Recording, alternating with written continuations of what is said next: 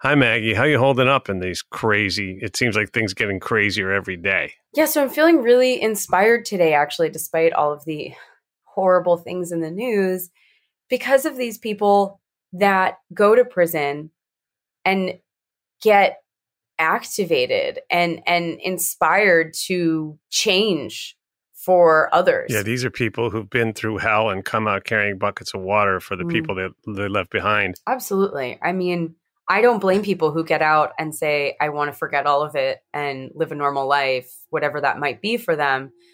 But I really do think that change comes from those who have experienced what happened and know what goes on. And I think that's so incredible and beautiful and inspiring. If you're innocent and you're fighting, don't stop fighting. We understand you. We hear you. We're going to wreck this system. From Lava for Good, this is Wrongful Conviction with Maggie Freleng. Today, Ken Nixon.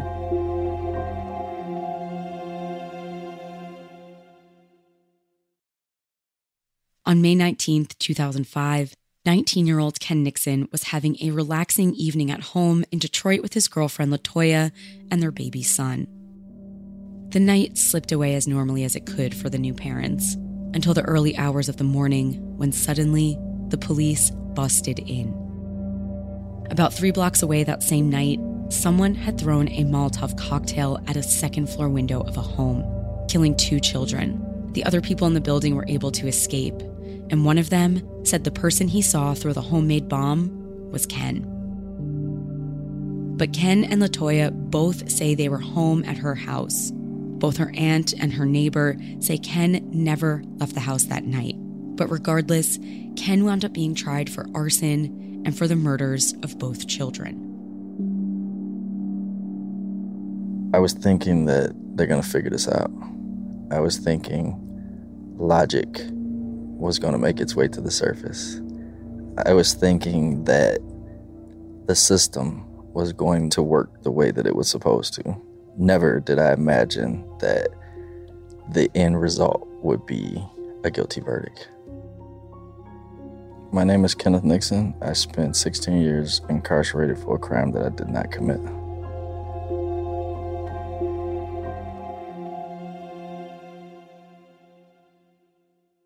Oh, hi, I'm Rachel Zoe, and my podcast, Climbing in Heels, is back and better than ever. You might know me from the Rachel Zoe Project, or perhaps from my work as a celebrity stylist. And guess what? I'm still just as obsessed with all things fashion, beauty, and business. Climbing in Heels is all about celebrating the stories of extraordinary women, and this season is here to bring you a weekly dose of glamour, inspiration, and fun. Listen to Climbing in Heels every Friday on the iHeartRadio app, Apple Podcasts, or wherever you get your podcasts. I'm Tamika D. Mallory. And it's your boy, my son, the General. And we are your hosts of TMI.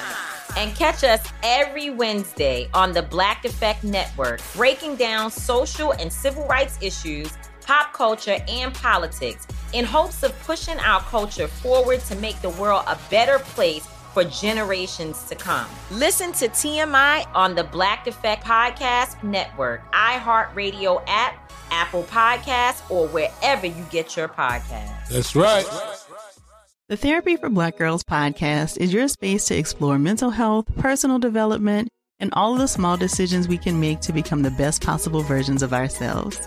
I'm your host, Dr. Joy Harden Bradford, a licensed psychologist in Atlanta, Georgia, and I can't wait for you to join the conversation every Wednesday. Listen to the Therapy for Black Girls podcast on the iHeartRadio app, Apple Podcasts, or wherever you get your podcasts.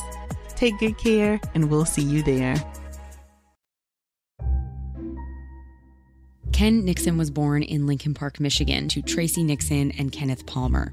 Ken didn't know his biological dad growing up and was raised by his mom and stepdad. He's the oldest of 4 kids. Family was really close. I have cousins that were more like siblings than they were actual cousins. And I had a pretty fun childhood, middle-class upbringing, magnet schools. Always enjoyed school. sports growing up was, something that I enjoyed doing. Neighborhood wasn't bad, not much violence, not, a horrible area. We went to school as a group. We met on the corner. Everybody met at the same time. It was somebody's parents' responsibility to make sure that everybody made it to the corner. There were checkpoints that when we passed, somebody's parent reported to the other parent. It was a community where everyone watched out for each other, and Ken appreciated that. He had a fun childhood, but growing up, Ken was also academically driven and had higher ambitions. I always wanted to be the first in my family to graduate college. I learned very early on that not many of my family members on either side had actually graduated, and I wanted to be the first to do so. Ken wanted to be an entrepreneur, and his mom, Tracy, says Ken absolutely could have achieved that dream. Ken was smarter than the average kid in the neighborhood. The older kids looked up to him. They respected him because his mental was beyond theirs. He flourished in everything. At 2, I started calling him the golden child. Ken was smart and also incredibly responsible. And I was that mother that would put a candle in every room of the house. And time to go to bed, he would blow them out. So I would wake up. Who blew out my candles? Why my candles not burning? And he would say, well, Ma, that's hot. If it breaks and catch on fire, then what? By 9th grade, Ken was also doing typical teenage things like dating, and he fell in love with his friend from elementary school, LaToya Calford. LaToya and Ken were dating for a few years when she got pregnant. So after the 11th grade, Ken dropped out of school to help LaToya. Just 9 days after Ken turned 18, the high school sweethearts had their son. They named him Keon. Ken was under pressure to take care of his family, so he helped start a business, a towing company. On May 19th, 2005, just 3 months after his business was up and running, Ken was having a relaxing night home with LaToya and their now 1-year-old son. My son was on my chest. We were in the bedroom, and, I hear the door smash in, and, it's quick, seconds. Before you can react, the bedroom door comes swinging open, and the very first thing you see is a flashlight and a shotgun. And instinctively, I reach to shield him. And as I reach to shield him, the first officer yells, "Baby, baby, baby."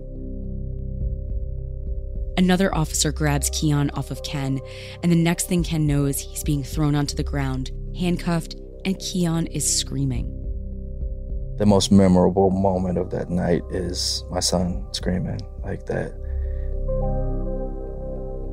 That will, that come help me scream that only a kid can give you. And to be powerless in that moment as all of these cops are here. I mean, there's moments where I still hear him screaming in my head. That's something you never forget, that powerless moment where your kid is screaming for your assistance and there's nothing you can do about it. Absolutely nothing.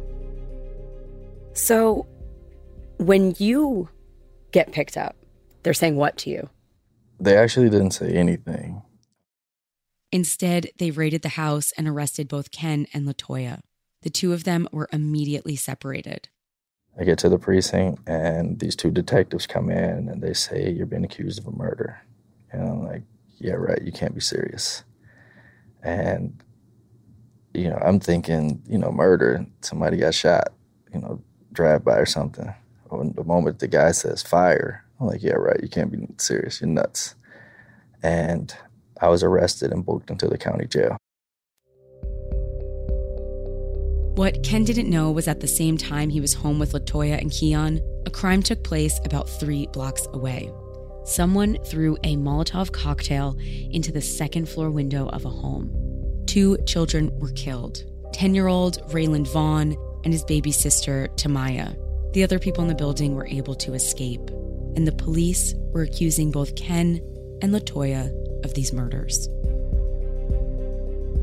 Did you even know how to make a Molotov cocktail? I did not even know what the Molotov cocktail was. You still can't even say it. Yeah. My trial attorney literally spent 45 minutes trying to explain to me what a Molotov cocktail was.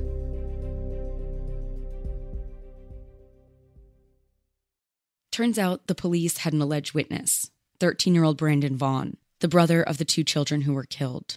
Brandon told police he saw Ken throw the Molotov cocktail through the window and that he thought Ken might have done it out of anger at his mother's boyfriend, Ronrico Simmons. Brandon said that Ken had it out for Ronrico because of a fling he had with LaToya while she and Ken were dating.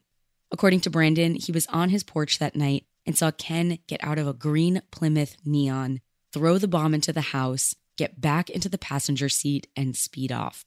And he said that the car belonged to LaToya. Ken and LaToya were both charged with 2 counts of murder, 4 counts of attempted murder, and 1 count of arson. So I want to ask you, when you find out that Ken is arrested for a horrible murder of 2 children, what was that like for you? The old saying, your world turns black. I experienced it. I couldn't see.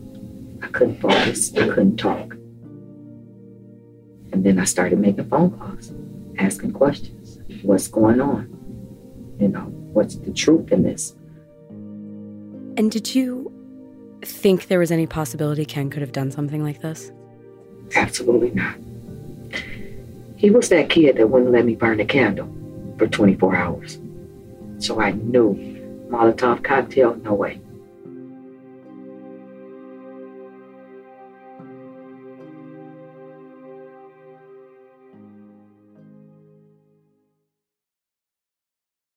This episode is underwritten by AIG, a leading global insurance company. AIG is committed to corporate social responsibility and to making a positive difference in the lives of its employees and in the communities where we work and live.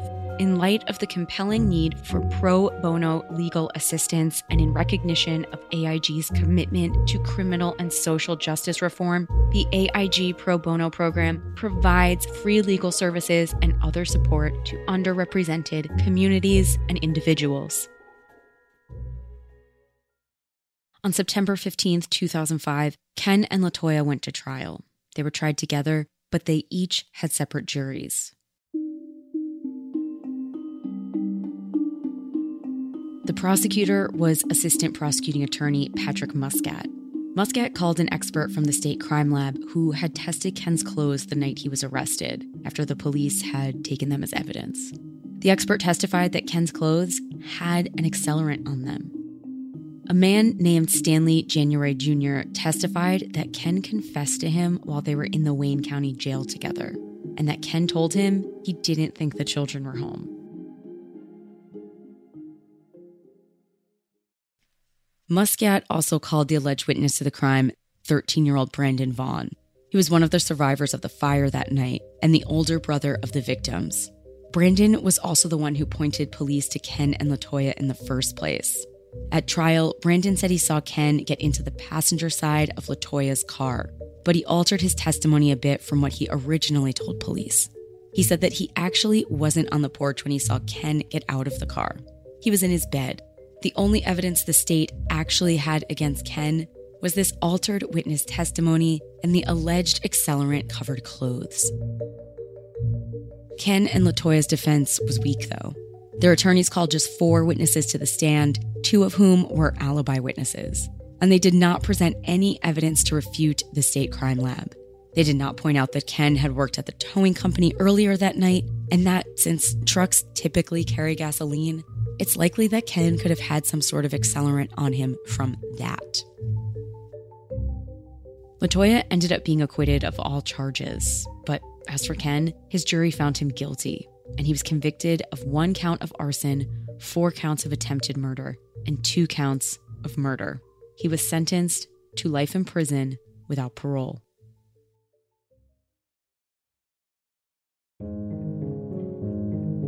When Ken got to prison, he got right to work.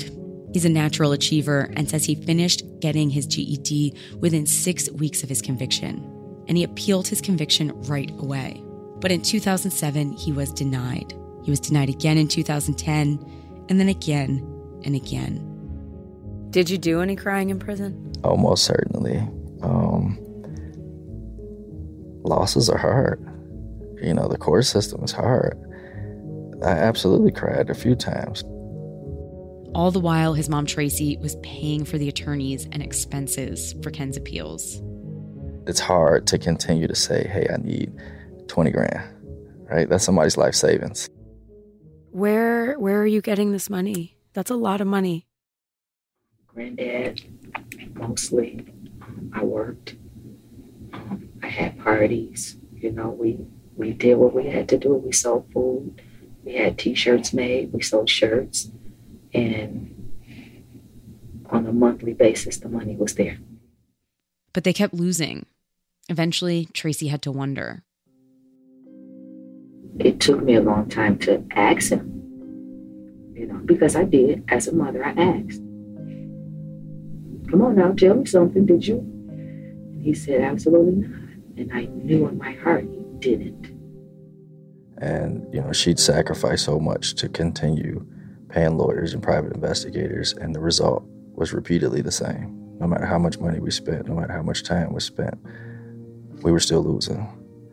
And when that question came, I felt like her faith was wavering. But it wasn't. Tracy pushed on with her son to fight for his freedom. I knew my son was innocent. I knew. My gut, my soul, me knowing him, I knew he was innocent.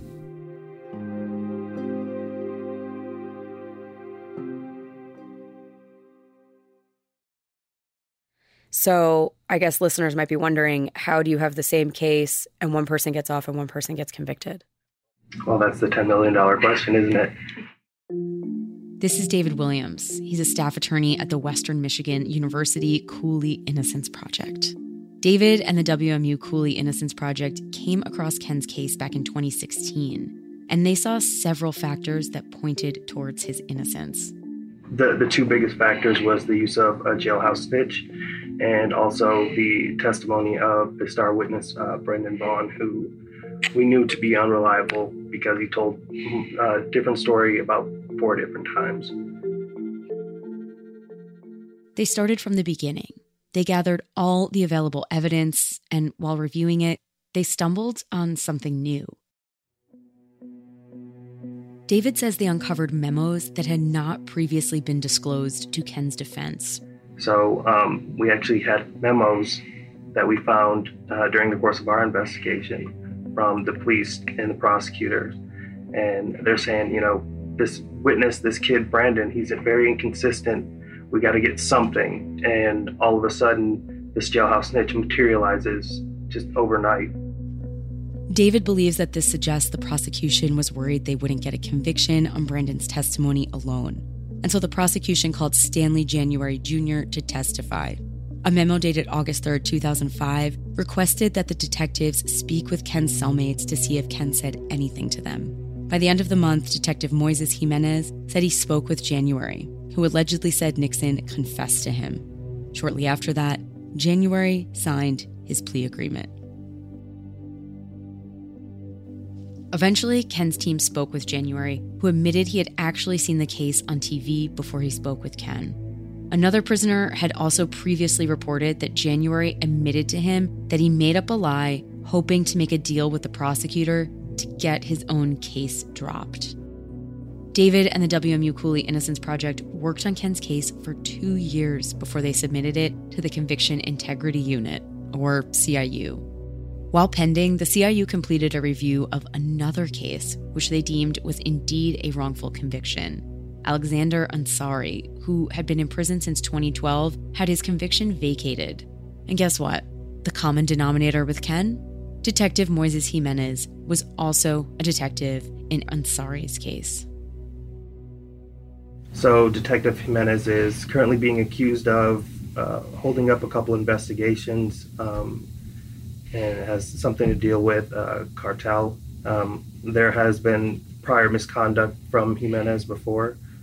And I think at this point, it's pretty easy to say that Detroit doesn't consider him a reliable witness anymore. And it wasn't just Jimenez. Many of the players involved in Ken's conviction have a history of misconduct. Prosecuting attorney Muscat, for example, prosecuted Devontae Sanford, who was a child when he was convicted. Sanford has since been exonerated. Muscat also prosecuted Thelonious Searcy for murder in 2004, which resulted in a life without parole sentence. Searcy is currently awaiting a new trial due to Muscat's alleged role in hiding evidence from the jury. Lieutenant James Tolbert was also involved in the Devontae Sanford case and had been placed on the Wayne County prosecutor's list of untrustworthy police officers, a special list to try and curb wrongful convictions in Detroit and surrounding cities in Wayne County. Finally, after months of review, the CIU ruled in Ken's case. And on February 18th, 2021, his conviction was vacated. After 16 years, Ken Nixon walked out of prison and was reunited with his family, friends, and supporters.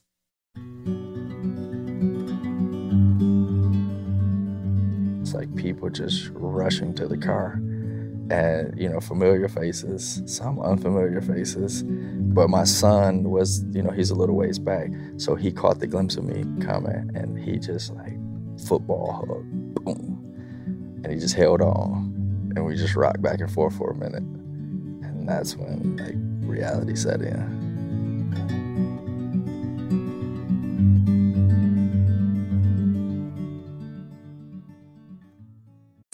I'm Tamika D. Mallory. And it's your boy, my son, the General. And we are your hosts of TMI. New year, new name, new energy, but same old us. Oh, yeah. And catch us every Wednesday on the Black Effect Network, breaking down social and civil rights issues, pop culture, and politics in hopes of pushing our culture forward to make the world a better place for generations to come. But that's not all. We will also have special guests to add their thoughts on the topics, as well as break down different political issues with local activists in their community. If you like to be informed and to expand your thoughts, listen to TMI on the Black Effect Podcast Network, iHeartRadio app, Apple Podcasts, or wherever you get your podcasts. That's right.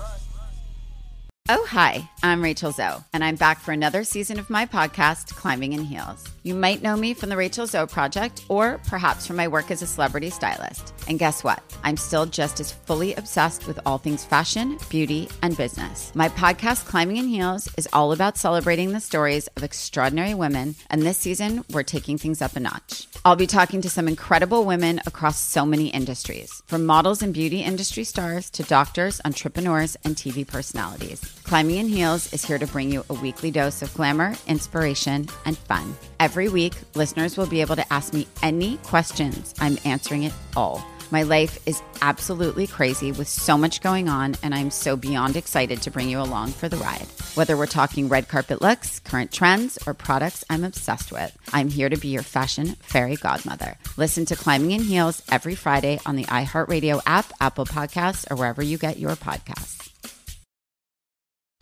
Hey, everybody. Welcome to Across Generations, where the voices of Black women unite in powerful conversations. I'm your host, Tiffany Cross. I want you all to join me and be a part of sisterhood, friendship, wisdom, and laughter. In every episode, we gather a seasoned elder. But even with a child, there's no such thing as the wrong thing if you love them. Myself, as the middle generation. I don't feel like I have to get married at this big age in life, but it is a desire I have and something that I've navigated in dating. And a vibrant young soul for engaging intergenerational conversations. I'm very jealous of your generation that didn't have to deal with Instagram and Tinder. This is Across Generations, where Black women's voices unite, and together, you know how we do, we create magic. Listen to Across Generations podcast on the iHeartRadio app, Apple Podcasts, or wherever you get your podcasts. Soon after Ken got out, I caught up with him in his home. He was with his then girlfriend, Wendy, and he was having a little trouble getting the hang of his cell phone. welcome to the world of technology issues. Technical difficulties. Sorry. Yeah, I know. So how's it going? So, okay, what have you eaten so far? Everything. McDonald's was his first meal. He said he wanted a real burger. Okay, that's fair.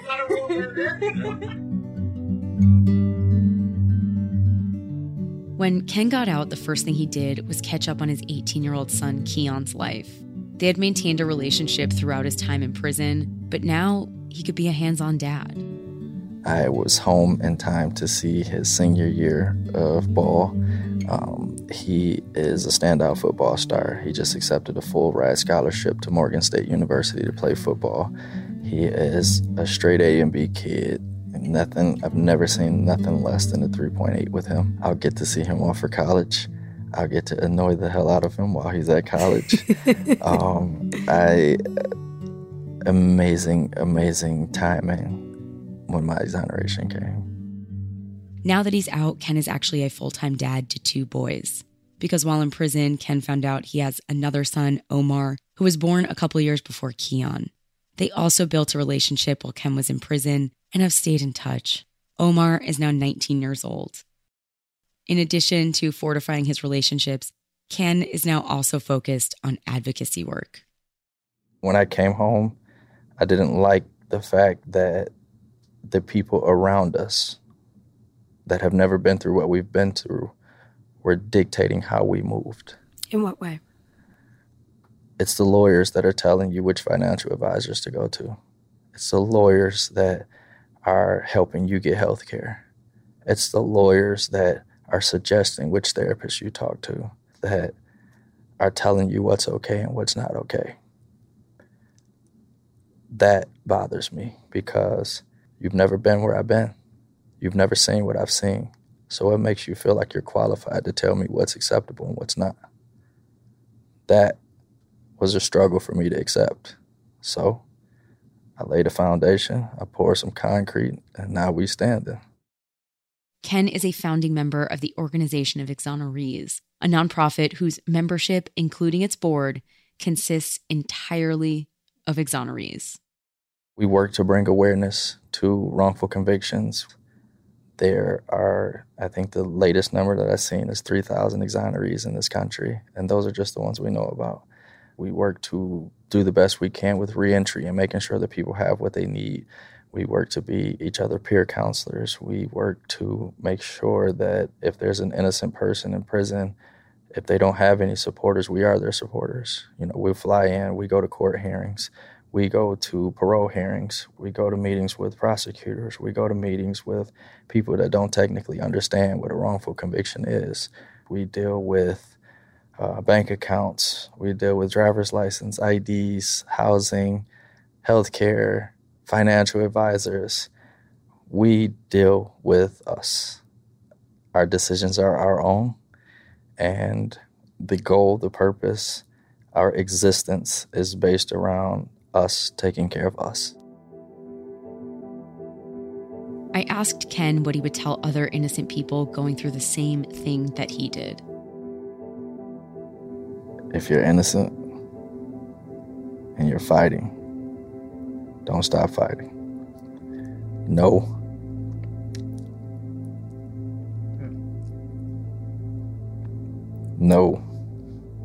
that we're doing everything we can to change the system. We understand you. We hear you. We're going to wreck this system.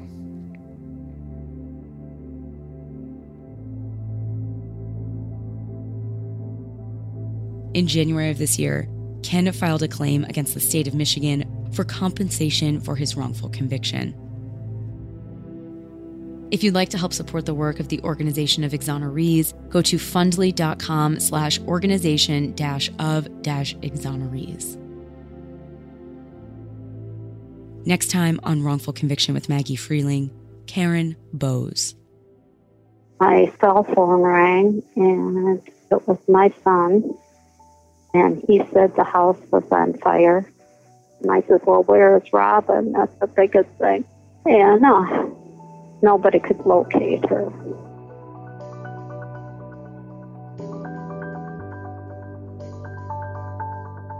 Thank you for listening to Wrongful Conviction with Maggie Freleng.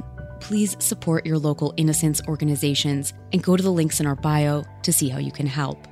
I'd like to thank our executive producers, Jason Flom and Kevin Werdis, as well as our senior producer, Annie Chelsea, researcher Lila Robinson, story editor Sonia Paul, with additional production by Jeff Clyburn and Connor Hall.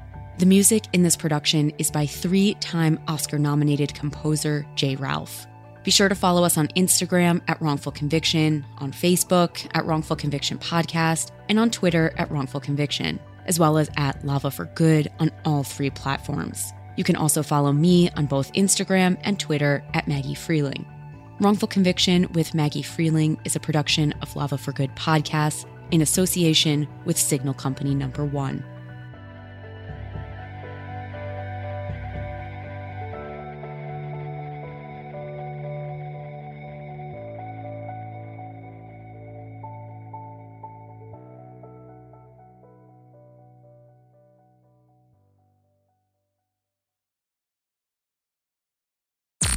I'm Tamika D. Mallory. And it's your boy, my son, the General. And we are your hosts of TMI. And catch us every Wednesday on the Black Effect Network, breaking down social and civil rights issues, pop culture, and politics in hopes of pushing our culture forward to make the world a better place for generations to come. Listen to TMI on the Black Effect Podcast Network, iHeartRadio app, Apple Podcasts, or wherever you get your podcasts. That's right. Oh, hi, I'm Rachel Zoe, and my podcast, Climbing in Heels, is back and better than ever. You might know me from the Rachel Zoe Project, or perhaps from my work as a celebrity stylist. And guess what? I'm still just as obsessed with all things fashion, beauty, and business. Climbing in Heels is all about celebrating the stories of extraordinary women, and this season is here to bring you a weekly dose of glamour, inspiration, and fun. Listen to Climbing in Heels every Friday on the iHeartRadio app, Apple Podcasts, or wherever you get your podcasts.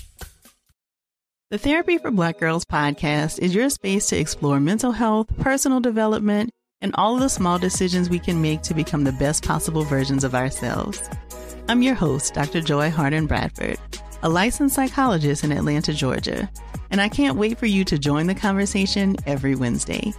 Listen to the Therapy for Black Girls podcast on the iHeartRadio app, Apple Podcasts, or wherever you get your podcasts. Take good care, and we'll see you there.